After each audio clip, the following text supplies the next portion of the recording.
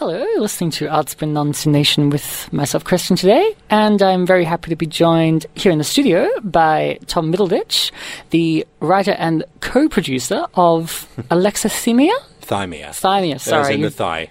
Right. No, it's all good. I tend to name shows after things that people need to ask how to say, just because then they'll remember the show name more effectively. It's all marketing. It's all targeted strategy to get into people's minds. Right. A bit like, so this is co-production between Citizen Theatre and Atistic. Yes. But spelled? A_tistic. Yes. I have a thing with naming things that way. Naming things with... well, yeah, true. Yeah. That's very true. Well, anyway, tell us about Alexithymia. Well, sure. The show or what Alexithymia is? I think both. Okay. Yeah. Well, let's start with what alexithymia is. So in the context of autism, alexithymia is the inability to put words to felt emotions. So a way you can think about it is there's you, and your feelings are a band on the other side of the room. And generally, most people can tell the melody that's being played. But for the alexithymic folk, there's a wall in the way. And you get a general hum and maybe a vague bit of melody, and you know that you might know that song, or it might just be noise to you, but there is more effort required to be able to infer emotion from the sensations in your body. And the more you think about how that could affect an individual, especially in the context of autism and Asperger's, the more a lot of social difficulty makes sense, and the more a lot of interests that Asperger people have and autistic people have gain a new dimension within the context of this thing. As for the show itself, it is a 3-part speculative fiction, feminist-inspired and female-led, so all the cast are female and a large contingent of them are neurodiverse. And there are 3 parts to it. First part is called Social Function, which is about a woman on the spectrum who invents an AI that scans everyone's social media and tells her the perfect thing to say in order to pass in a job interview. Second one is called The Curious Case of You, which is an emotional intelligence game show. How does that work? You have to come along and find out. Part 3 is called Nirvana Syndrome, which is about a woman who wakes up after an anesthetic trial and has lost all desire for anything. And that part explores what it means for someone who no longer presents themselves in the traditionally neurotypical way within the context of something that is very keenly understood, that being desire and feeling. So that's just sort of a general spiel of what any attendants can expect for our 3-part meal. That is the show. Thank you very much for that. I made it sound like that was the interview. It's not. No, there's more. I'll let you talk at some point. Thank you. I was actually going to throw the big one at you. Well, while we're on the subject of what things are and defining things. Yeah. Autism and Asperger's. Do we have to unpack that one? Fair. Well, we've talked in the past in previous interviews about this before, and over the years my attitudes towards autism and Asperger's have changed. Medically, autism is thought of as a developmental delay, so you can think of it as the rock at the top of the mountain that changes the direction of the river flowing down, rather than the river being wrong. In the social model, it is a different neurotype. It's just a different way of thinking and perceiving the world. For me, I think of it now as the crust of the earth, as the thick part around the experience and space, which is the external world burrowing down, that forms patterns of land and sea that can still move but take a very long time to be able to change. And the autism itself is not the experience, but merely the result of the interaction of how someone interacts with the world and how the world interacts with them. That's why I think a lot of people relate to the expression, everyone's a little bit autistic, even though I find that to be problematic in a way, because everyone can develop behavior that is autistic in that it can be understood in the context of autistic behavior. Yeah. I guess, well, problematic. Yeah, I mean, the big problematic thing about it is that obviously people use it as a silencing tool of everyone has to deal with this stuff, shut up, you're not special. And that's not a healthy thing. That's absolutely not a healthy thing within the community to have that attitude be spread around. But also I think, well, if you think we all relate, listen to us, listen to the people who live an extreme version of what you think is your experience. Learn how we live with it. Learn how we get through. Maybe improve your own life. Maybe learn how to be able to live your own lives more smoothly. Learn from the people who know, right? Yeah, absolutely. Just on the everyone is a little autistic being problematic thing. What I was actually thinking of is, depending on which areas, I guess you could say, of the spectrum you're on, or rather like how your autism presents. Yeah. What your sensory issues demand of you in order to present in the world, and what you need to do to get by day to day, yeah. Yeah, more like having that diagnosis taken seriously, because I was talking to someone just today, actually, a woman on the spectrum, much like the actors in the play will be portraying, yes. And true, yes. And some of the actors themselves. Yes. Who was, I forget what the situation was exactly, but she just kind of made like a pretty sort of joking, rather lighthearted reference to her autism. Okay. And somebody said, "Oh, don't say that. That's offensive." Like, what? Have they met me? Thinking, "Oh, that's just my autism." So I suppose in the mind of the person who was offended, what they were hearing was somebody who was joking about having autism because she, I don't know, likes to line things up neatly, and one of the things got knocked over. One of those sort of... that sort of teenage attitude of picking the top-shelf medical terms to describe really benign behaviour. Yeah, I'd like to think that people grow out of that by the time they hit their 20s and only really start using that if they actually have those things, because then it actually means something. Oh, yes, which she absolutely was. Yeah. I mean, I joke about that occasionally. Like, I'll make some comment of, actually, for the launch of the Poppy Seed Festival, which Alexithymia is premiering in, and the Poppy Seed Festival is the one that is providing us some funding, which is marvellous at this point in our career. At the launch evening, we had time given to us to be able to do a little art installation, a little performance to present our show. And the director, Jade Kishert, who runs Citizen Theatre, made the comment of, well, we should just get everyone to be wearing one colour. Like, someone wears red, someone wears blue, someone wears yellow. And, like, that's their colour, and they turn up in that, because that matches how we're doing the stage and the patterns we're working with. And I remember thinking at the time, oh, that's really on the nose. Like, that's so typical. And I looked down, and I'm wearing all red. And I'm like, okay, fair cop. We can't. You've caught on.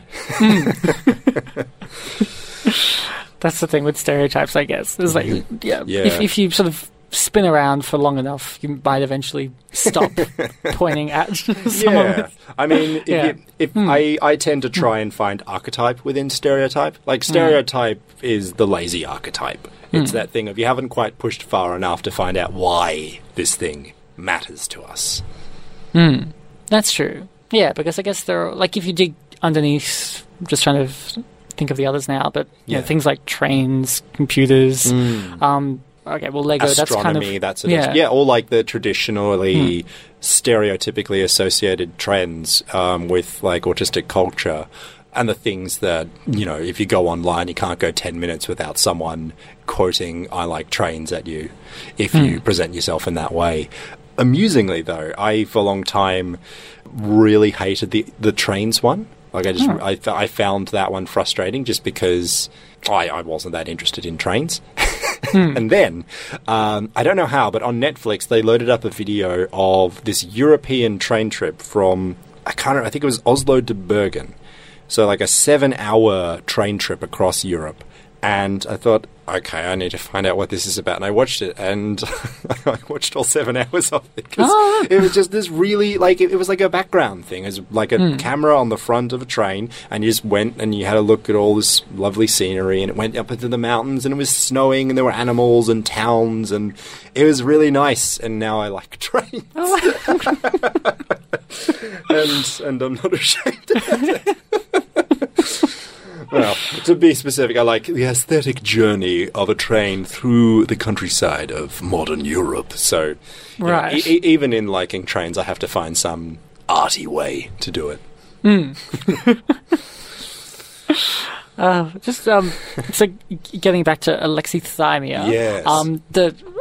So the condition, but I guess obviously a bit of the work as well is always involved here. It's about 85%, isn't it, of people on the spectrum who also have alexithymia? Well, from the studies we've seen so far, the 85% one was mostly within children and teenagers. When people got to adulthood, that number decreased. I personally, and for the play itself, I don't think it's because they were cured or healed of any inability. I think it was just they've learnt how to be able to intellectually engage with understanding their emotions. Like, I know for me, I don't know if I'm hungry until I think, am I hungry? Okay, I haven't eaten in a while. I'm going to go with yes for that one. I mean, don't get me wrong, there are some emotions for me that come really easily. Like, I can know intuitively some of the more base ones. But there is a lot of time that I don't know if an emotion is impacting on how I'm engaging with someone or whether or not a vague, complex emotion is forming. So that's something that makes one-on-one communication and, like, group communication a bit tricky, because it's something I didn't realize other people, like, could just... They didn't have to think about what they were feeling. They just played with it.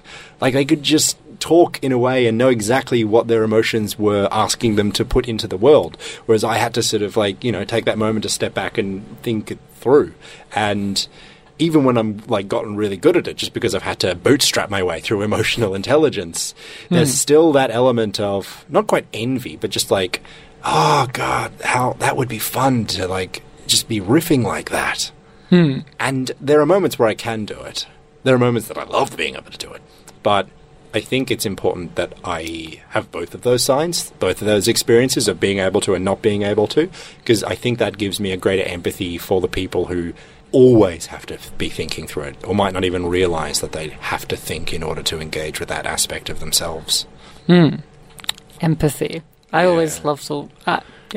I like it when that word comes up in ways you wouldn't expect when you're talking about autism, because obviously it comes up in terrible ways. But when people talk about empathy and autism in more deficit, I think what's fascinating in the context of alexithymia is if you can't tell what your feelings are, you can't tell what feelings are other people's feelings that you're empathetically picking up on.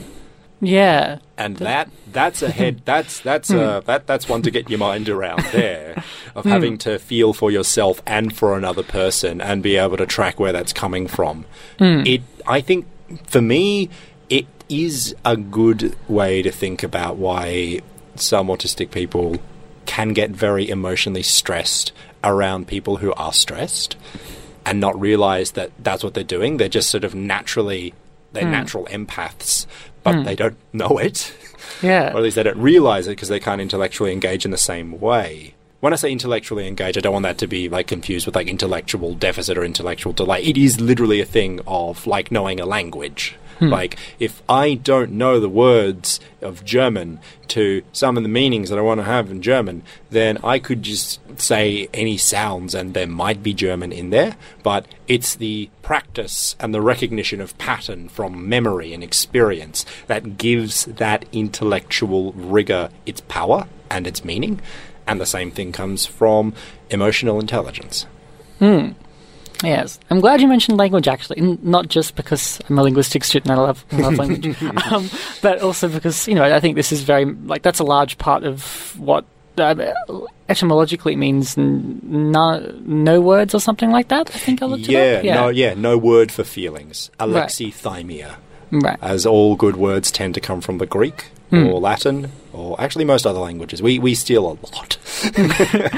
But the thing is, I mean... I wonder where that might actually be the fault of, you mentioned German, the languages that you know, the language that you're speaking in, because some languages have certain words for emotions that are not shared by other languages. mean, the classic one is Schadenfreude. Yeah, and that is German. That is yes. That's the German there. That's the enjoyment of someone else's misery.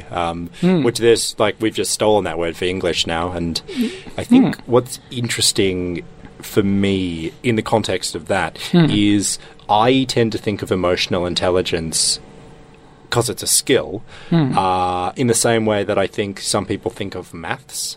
And I don't mean that in the Aspie way of we're good at maths. That's a whole other conversation there. But the idea of you're in high school and you get to a certain point with how well you can just intuitively do maths, and then you get to a thing where you can't, you just don't intuitively know, and so you have to study, you have to go home and just practice.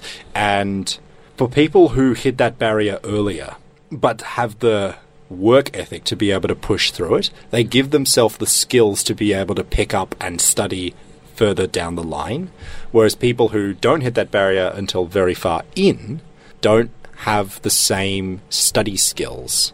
They just sort of have taken it for granted. And I think of emotion in the same way. Whereas if you've just naturally been able to riff and jive with how you emotionally can reciprocate with people, when you get to a point with empathizing, like say with migrants or people with different needs or neurodiverse folk or women or men or gender diverse people, an experience that you yourself have not had in the earlier parts of your life, you don't have the inbuilt study skills to grow your empathy naturally to understand it.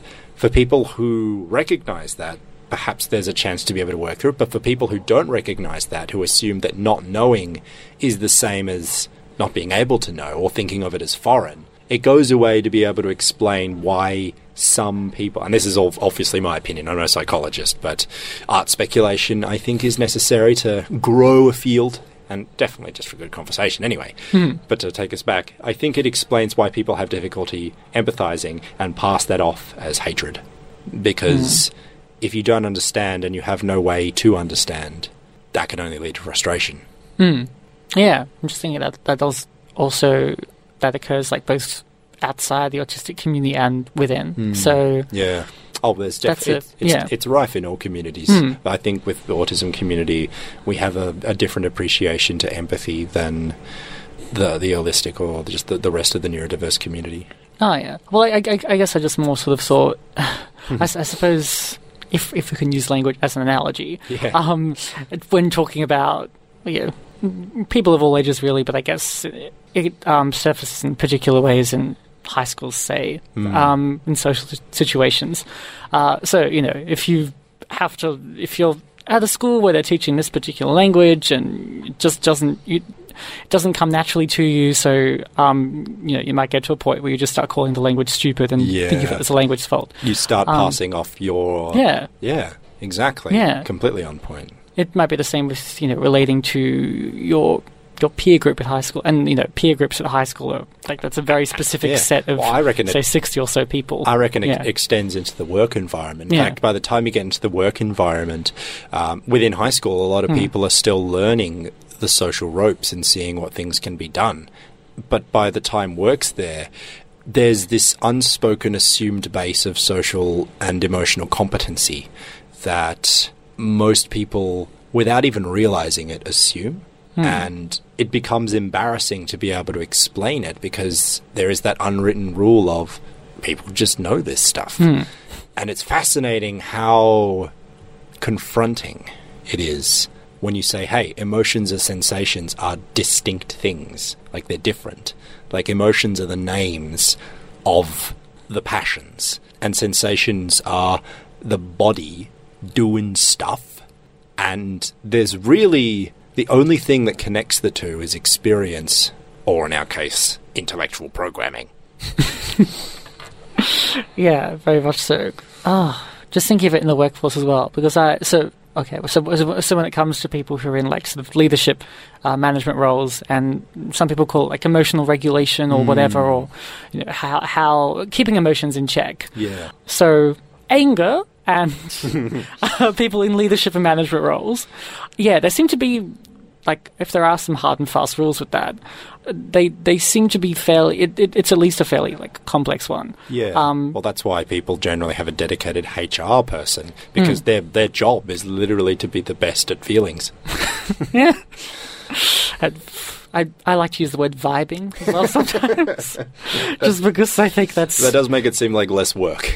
yeah. Or just because I think that kind of shows like how it's an attitude to how you recognize your own emotional experience. Yeah, definitely. But maybe this is an interesting point to finish on. But like, just because we are running out of time, I'd like to, if possible, I'd like to be able to finish on the fact of what I think is really important about Alexithymia, the work, and that is that it is all female. And most of the characters that they play, so it's 3 actors playing about 9 to 15 characters throughout the entire piece. And I don't know of any other piece of media that has this many autistic female characters. And especially I can't think of any other theatre piece that does something like this. So technically what we're doing is kind of a world first. And I think we were talking a little bit before we started on this conversation about how there's a lot of autism content out there at the moment, of The Good Doctor and Atypical, which attempt to engage with more complex portrayals of autistic characters, but kind of fall flat because they're not listening to us. They're not listening to, or they're not letting us write our own stories. And I think it's really exciting that the Poppy Seed Festival has said, we want to be able to support this kind of work and put neurodiversity up front in our programming, and specifically female and feminist empowerment through neurodiverse work. Yeah. And I mean, again, maybe this is another thing to finish on. There's lots of things, lots of ways we could finish this. Lots to edit. Lots of good stuff there. But again, we kind of touched on this before we recorded the interview. If this is a world first, it seems like this is meant to sound mean at all, but it seems like it doesn't. If it is a world first, it's not a world first that's taken much work to get to. I can see why it might be seen like that. Yeah. Or rather, it hasn't taken, like, artistically speaking, hasn't taken much. It's in its simplicity. I think that's the strength. At least on paper. Yeah. I think that's the strength of the time we're living in. With the huge boom of, like, Aspie diagnoses in the 90s and noughties, people like you and I got into that particular identity field. And then when they changed the diagnostic criteria in 2013, a whole lot of 20-somethings were like, oh, cool. So now we've got no diagnostic label, but we still have this identity. So we are at a time in history where we have enough conceptual understanding of how people work for this show to emerge. So I don't want to undercut anyone's work. The work that people have been doing on this show has been phenomenal. And the amount of learning and the amount of creativity this has felt like one of the most rewarding artistic periods of my life. But if it is seeming effortless, it's because this is a story whose time has come. And speaking of it coming, well, you can check it out. Yeah, I'll do this for you. So it's at the Meat Market Stables. So opening night is Thursday, the 9th of November. Yes. Runs until the 19th at Poppy Seed Festival. Yes. As you said. If you want to be able to help us out at the moment, we currently have a cultural fund running, which I believe we'll be able to attach details of afterwards. There's also a wine drive going and lots of fun little things. I've written a couple of blog entries. Within a few weeks, there may or may not be a podcast going up. We'll keep you on edge for that one. But there's lots of content out there on how this show is being made, and lots of ways that you're able to help support feminism and neurodiversity and women in the arts. Wonderful. Thanks so much, Tom. Thank you for having me.